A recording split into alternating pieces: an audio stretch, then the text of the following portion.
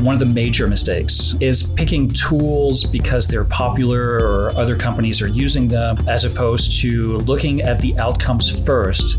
People have to do the work on the ground to actually say this dot and that dot connect with each other. And if you can't connect the dots, then what are you doing in the space? Hello and welcome to Insight Story, tech trends unpacked for business leaders, the podcast that gives you the insight you need to make the right decisions about how to use tech to benefit your organisation. I'm Susie O'Neill and this is brought to you by Kaspersky, the cybersecurity specialists. This time we're asking, how do you get the best return on your tech investment? Now, CEOs and their management teams have always been responsible for setting the vision and strategy of their organisations to stay ahead of the competition. But now they must also navigate a complex landscape of brand new digital tools like AI, cybersecurity concerns, and the need to upskill their workforce. Investment in technology is essential to streamline operations, enhance customer experience, and drive innovation. But how do you make sure you're buying the right tech? And when you've got it, how do you use it to your optimum advantage? In a minute, I'll be joined by two people who spend their lives trying to answer these questions. Olivier Blanchard is a consultant who uses his commercial background to help companies make the right tech decisions. Plus, Arun Narayanan has led digital transformation for some of the world's biggest industrial names, including Anglo American and Schlumberger. But first, what sort of impacts do tech decisions have on business? I need some stats. Hello, I am Dolly, your Insight Assistant. Dolly, perfect timing. I want to get an idea of the impact making the right decisions about tech might have on a business. What about introducing new tech successfully? According to Harvard Business Review, while 89% of large companies globally have a digital transformation underway, they have only captured 31% of the expected revenue lift and 25% of expected cost. But what about the costs involved? A recent study from the International Data Corporation found that large enterprises spend an average of $27.5 million on digital transformation projects. Wow, that's a lot. And what about the people who have to use the technology? I mean, what happens if they're not up for it? A 2020 report by Harvard Business Review said the failure rate for digital transformation projects was 70%. A study by ProSci found that nearly 1 in 2 digital transformation failures were attributed to employee resistance and a lack of change management. All right, thank you. There's clearly a lot at stake. So let's get some expert insights into how to make the right tech decisions and then make those decisions work. To give me that, I'm joined by first, Olivier Blanchard, Research Director for the Futurum Group, a US-based consultancy that specializes in helping business leaders anticipate and understand shifts in their industries and build strategies that make the most of innovation, including tech. And Arun Narayanan, currently Chief Digital Officer for Renewable Energy Systems, or RES, the world's largest independent renewable energy company. And before that, his roles have included Chief Data Officer at mining group Anglo American and VP Data Analytics at Schlumberger Software. Let's start with you, Olivier. What would you say is the biggest mistake that companies make when it comes to choosing and implementing new technology? I think one of the major mistakes is picking tools because they're popular or other companies are using them or they're in vogue, as opposed to looking at the outcomes first and then reverse engineering to the solution. And the reason why is a solution might be good to solve the problem that you're trying to solve or to optimize your systems or to get to the next level, but it might not be well adapted to your particular company in terms of technical capabilities and your technical ecosystem, but also culture-wise. If your processes aren't in place, if your corporate structure is not in line with how that product will be used, it might not be a good fit for the company, even though it might be the best solutions on the market. So it's kind of like a solution first, and then looking for a problem it can solve, as opposed to understanding the problems that you have and looking for the best solution to help solve those problems for you specifically. So turning to you, Aaron, you've been responsible for digital transformation and strategy and really some of those biggest companies in the world in mining and the oil and gas industry. What do you think about this scenario? I think the state of union of technologies that are out there afford a completely new way of doing your business. So before you go rush around trying to figure out what that technology can do for you, just imagine that you had all the technology that you wanted just readily available, and think about what are the differences that will happen to your business. How are you going to make your customers much more happier and delight them in new ways that you could not do previously? What are you going to do to keep your employees safe and make them as productive as possible? How are you going to try to return better economic returns to your investors and shareholders? And with that transformation in mind, try to imagine what the steps in your business process would look like first, and then map on the technology work to make that business process work. Just easy examples in all of the industries that I've worked in, oil and gas and mining, and now in the renewable energy space. The key commonality between all of these is work is remote. It's not in the city center. It's not close to where most of the population is. So in successful scenarios, what they have done is they've said, we're going to have a remote operations center. We're going to dedicate a floor in the building, and we're going to encourage people who are capable of doing the work but cannot travel these long distances and cannot spend 3 or 4 days or 5 or 6 days or even 14 days away from their families. And we're going to give them these information pieces on screens. But when they make a decision to do something, how are we going to actually enact that decision in real life all the way up to the asset? And that's an imagination of the business process first. And if that imagination is successful, then yes, you can make the technology pathway follow.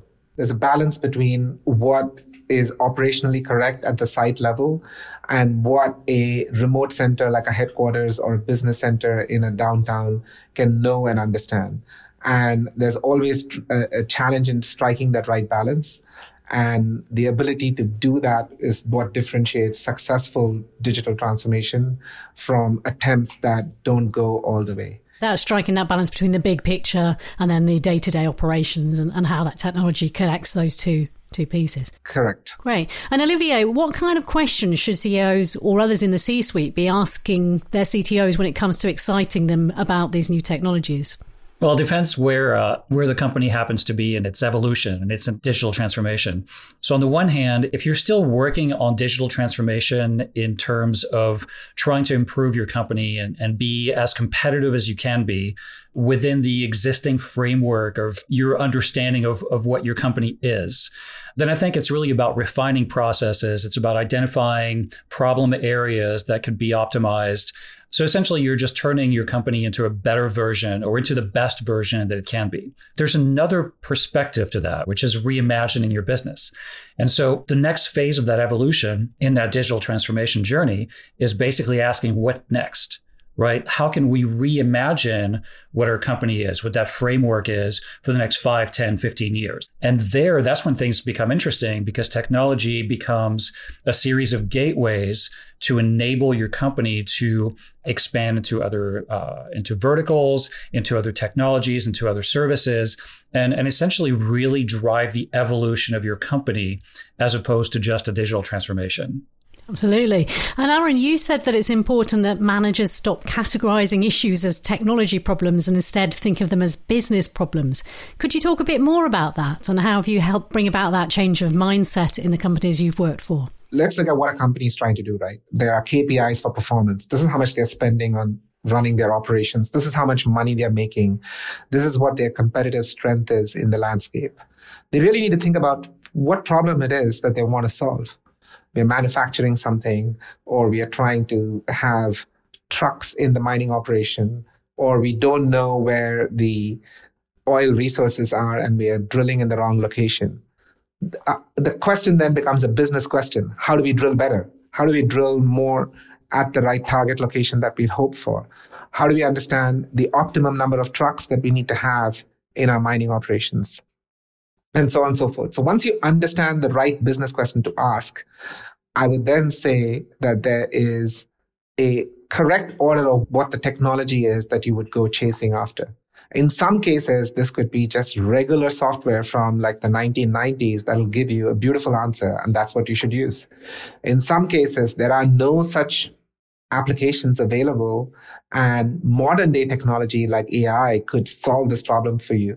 So then the problem is actually in the subset of the business context, not the technology context. So then there's a whole scale then, though, for CTOs to be thinking about how operational versus how innovative they need to be with technologies. Do they need to think more strategically about how they position technology in the company in order to meet those business goals and come to the C-suite with more of a vision? I have a very clear answer for this. I would say they need to first be a business partner. I think their knowledge of the technology is the skill that they bring to solving the problem and is really not the driving force for the company. The company benefits from the fact that they have that knowledge and they have the team to support them.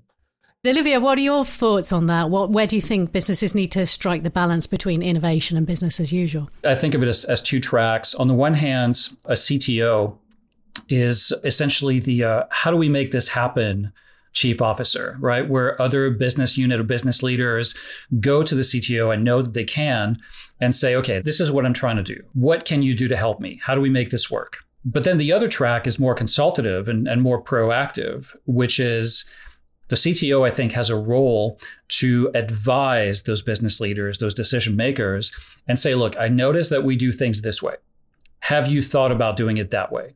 Having a more fluid connective tissue and dialogue between the CTO and all of the other decision makers around the company is really important. IT was always trying to cut costs. How can we do things better? But mostly, how can we do things cheaper? The transition that I've noticed in recent years is that because the IT departments are becoming engines of opportunity, they're no longer as pressured to lower costs as they used to be, especially if they can offset their IT investments by becoming a value center. It's not just an efficiency driver, it's a growth driver. And I think that's a radical mental shift that especially CEOs and COOs need to make, because the CTOs might already be there, right? The good ones are. But sometimes the organization still doesn't really think about this because that might not be how they were operating 5 years or 10 years ago. Absolutely. And on the topic of people, often underlooked in technology. So obviously, it's a really big consideration when we're looking at emerging technologies like AI. And we've got to get our people on side, haven't we? And I read a research piece recently that claimed that 70% of 1.3 trillion transformation budget was lost due to employee communications breakdown, which is a slightly terrifying statistic. And there are also those big fears out there of people losing our jobs. Elon Musk made another outlandish claim recently saying that the future won't involve any jobs at all for people. So how do we align all of these things? How do we get our people on board and see that the tech is there to help them and not to put them out of work? I think you really need to think about this as a calculator. Just because calculators came about, it doesn't mean that accountants no longer have a job. Accountants are able to do better jobs much faster because they're able to use calculators and Excel. In that journey of calculators and Excel, a generative AI solution such as a chatbot or a document generator or an image generator is a tool. And you still need the artistic bent in the thinking, you still need the customer service level, you still need the human touch. But the ability to do the mundane piece of it very, very quickly, and then to do the artistic and the skillful and the human piece of it as it was necessary even in the past, is what the goal is that we're seeking. AI is going to reshuffle the deck quite a bit. It already is. We are kind of at a weird, dangerous time, though, where if too many CEOs, if too many decision makers focus just on the cost-cutting piece of AI, we could end up economically as a whole shooting ourselves in the foot by overshooting AI's capabilities and overshooting AI's purpose and eliminating too many jobs. I think a smarter approach would be to have more of a societal conversation, I think, an economic discussion about the pros and cons of AI, how to cut costs without necessarily destroying, wrecking, or damaging economies and the societies that depend on them. It's a different type of discussion. It's not necessarily the kind of discussion that an IT decision maker necessarily would want to lead. It's more policy-based. It's more foundational. But it is nonetheless an important one to have. Yeah. And for companies to have, because they all play a role. All employers play a role in this. And Aaron, you've had a direct experience of integrating tech in an industrial setting. How do you approach this to really build the trust of people and get them on board on new technology programs? I strongly believe that many, many new jobs will be created as a result of the full technology change. The economic models are going to change, more jobs are going to get created, and more jobs are going to get lost. Christmas is coming up. Last Christmas, the big thing that happened to all of us was OpenAI showed us the powers of ChatGPT. The fact that you know how to use the prompts in ChatGPT is a job that didn't exist exactly at this time last year. And it's a really well-paying job. And that's just the beginning of that space. It's not even like an established paradigm. So this brings me to responsibility, right? The responsibility of transitioning into the new space is yours. So the only person who can protect you in this transition is yourself. And the only tool to protect you in this transition is education. People are still going to need project managers. People are still going to need people who know how to communicate. People are still going to need HR people in these technology organizations. You don't need to be the technical expert to participate in this wave of technology transformation. The last role that I had in Anglo American, they did take on, through my department, an initiative to run a digital literacy program. It was a program that ran across the whole company. Understand that in mining companies, even basic high school education is not prevalent across the entire workforce. So for them to understand how computers work, how AI works, and how cloud computing works, and getting into the context of what these technologies mean for them was a big challenge. And we did create a beautiful digital literacy program that catered to the needs of people. From what I can recall, about 8,000 to 10,000 people took the basic introductory program. About 300 odd people took more advanced courses within that, where they dedicated themselves to, let's say, what would be equivalent of a single course at a master's level program. A lot of companies like Udacity and Udemy provide these courses. We partnered with one of them to make these courses available to people who had a moderate amount of interest in this technology. And this really helped improve the trust equation, because they knew what the work of the data scientist was and they knew what their work was. And the education really helped them bridge that gap and to improve the quality of the conversation and to improve the trust and the knowledge in that conversation. Amazing. That's a great way of helping to meet some of the skills gaps that we have in technology and digital roles, is to actually upskill your non-technical roles. And Olivia, when it comes to making sure that workforces are really on side, you've spoken in the past about the importance of creating that right company culture and about being in touch with your current and your future workforce. So how can board members help make that happen? Actually, whether it's a large organization or a small business, relationships matter. And understanding the business, understanding the industry, understanding all these nuances and these building blocks, understanding even internally how all the pieces fit, how all departments work together, it's very important stuff. And learning the skills that play into new technologies, whether it's AI or anything else, is much easier than it is to get somebody to understand your ecosystem and your industry and your culture. And so I think there's a cost benefits to trying to focus on employee retention and employee development. I think it's a better business strategy to develop the employees that you have and that you want to keep.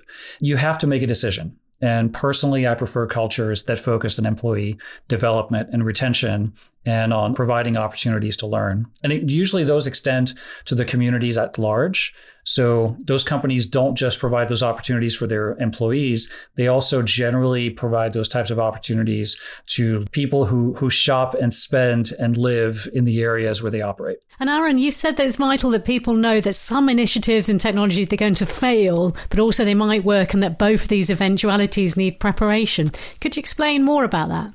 So if you're looking at digital transformation and you're setting out a bold vision around reimagination, it's very likely that you're making guesses as to what the future is going to hold for you. And many of those guesses are going to be true and many of those guesses are going to be false. So I think if you create too rigid of a structure where there isn't room for failure, then I think you automatically cancel out the opportunity for people to take risk at the innovation level. So I think it's the critical way of thinking about it and encouraging people to say, I imagine the world to be like that in the future. Let me go make a bet and let me make a few calculated smaller bets rather than one big bet and see if I can make some of those smaller bets succeed. Even if some of those fail, it would come out to be a better equation for the company than not having taken those risks. I heard this saying once, right? What is the purpose of the brakes in your car? Usually answer the question incorrectly by saying the purpose of the brakes is to help you stop the car. That's the completely wrong answer. The purpose of the brakes is to allow you to go very fast.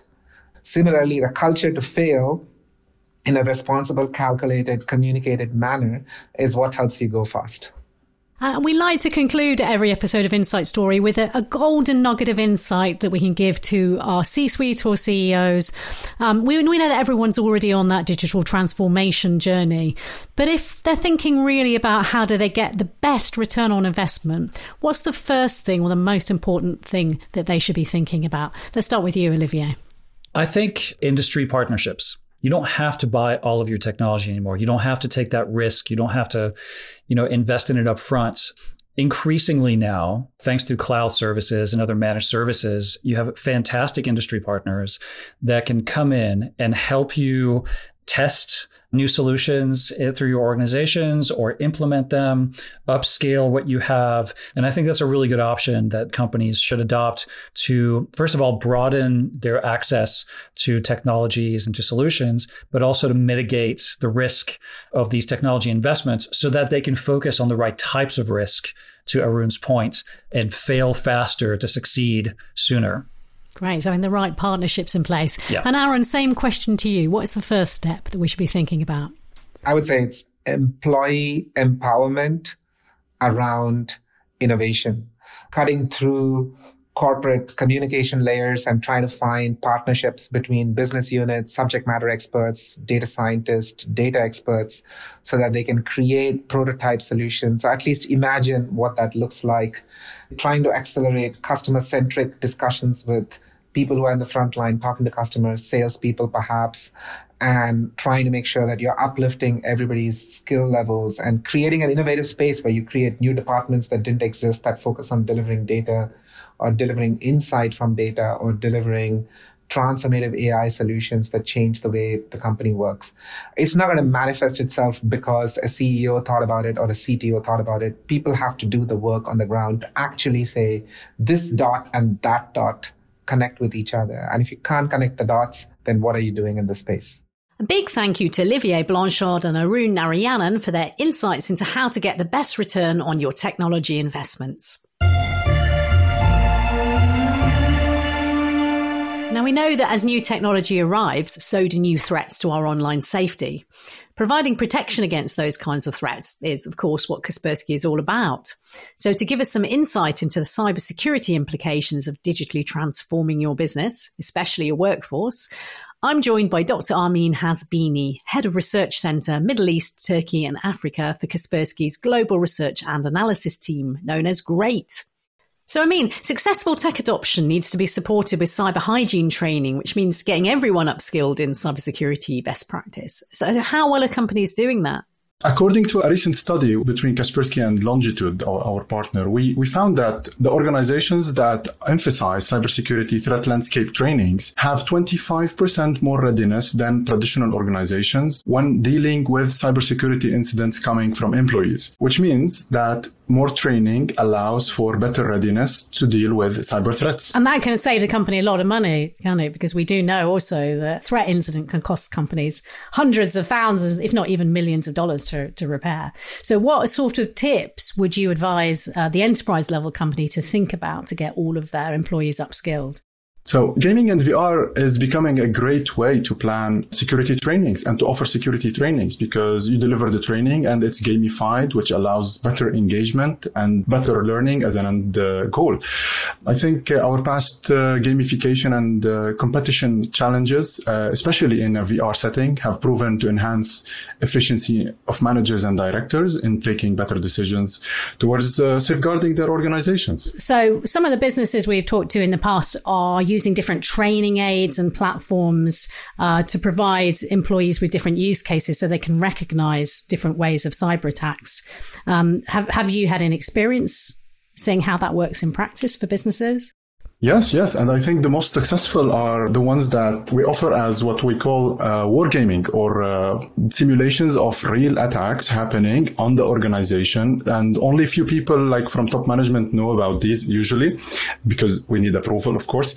And then these try to emulate like large incidents and test the defenses and the capacities of the employees within the organization, and how teams coordinate and cooperate together in order to contain and close down an incident. And is this just something that the IT security team should be training in, or should it go wider beyond that IT team? Security is the job for everyone, from normal employees at the desk in a very remote office to the top managers inside the organization. Without having everyone aware in the cybersecurity problems that could occur, an incident could get very big before it reaches the IT security people. So cybersecurity is everyone's job, effectively. Some years ago, Gartner put out a piece of research saying that 35% of enterprises would have a cybersecurity champion program. So holistically, within the organization, cheerleading and supporting. But there doesn't seem to have been much follow-up to that lately. Do you think businesses should still be keeping this initiative and focusing on it? Or do you think that cyber security has become business as usual nowadays? I think every organization wants to verify the return on investment. And in security, it's hard to justify a budget, as you probably already know. And that it becomes difficult for organizations to justify increasing budgets for cybersecurity, especially when budgets are being approved by top managers, and top managers are not necessarily aware of the latest difficulties confronting their organization in terms of cybersecurity. Thank you very much to Amin. If you're enjoying these kinds of insights, we have so many great articles in Secure Futures, Kaspersky's digital magazine about innovative tech for innovative leaders. We've got a guide to choosing the right tech for you, not just the coolest tech, advice from Heathrow Airport on how to upskill a complex organisation in cyber awareness, and articles from this season's Insight Story, including quantum computing and the industrial Internet of Things. You can find the link to Secure Futures in the Insight Story show notes. As Amin explained, if you invest in new technology, you also need to invest in upskilling your teams to be cyber aware. Threats like social engineering are on the rise and turn your employees into open doors into your IT system. Don't fear though, Kaspersky is here to help with online training programs, from an easy-to-set-up security awareness platform for your employees to expert-led training for your InfoSec teams. There's even a VR cyber attack simulation tool. Very cool. To find out more, click that link in the show notes. That's it for this edition of Insight Story, Tech Trends Unpacked, brought to you by Kaspersky. Search for us wherever you get your podcasts and click follow so you don't miss an episode. And you really don't want to, because in this series we're diving into the ethics of AI, finding out how you can take advantage of the industrial Internet of Things while keeping your systems secure, and gazing into the future of quantum computing. Plus, if you're liking what you're hearing, please leave us a rating and give us a great review. It really helps people find us and get the benefit of all this fantastic insight. If you want to get ahead, you really can't afford to miss it. Till next time, goodbye. Goodbye. Oh, so Dolly, I just want you to know that I'm very glad I invested in you. Oh, thank you. I think you've more than paid for yourself. In fact, I'm wondering if we should be thinking about an upgrade.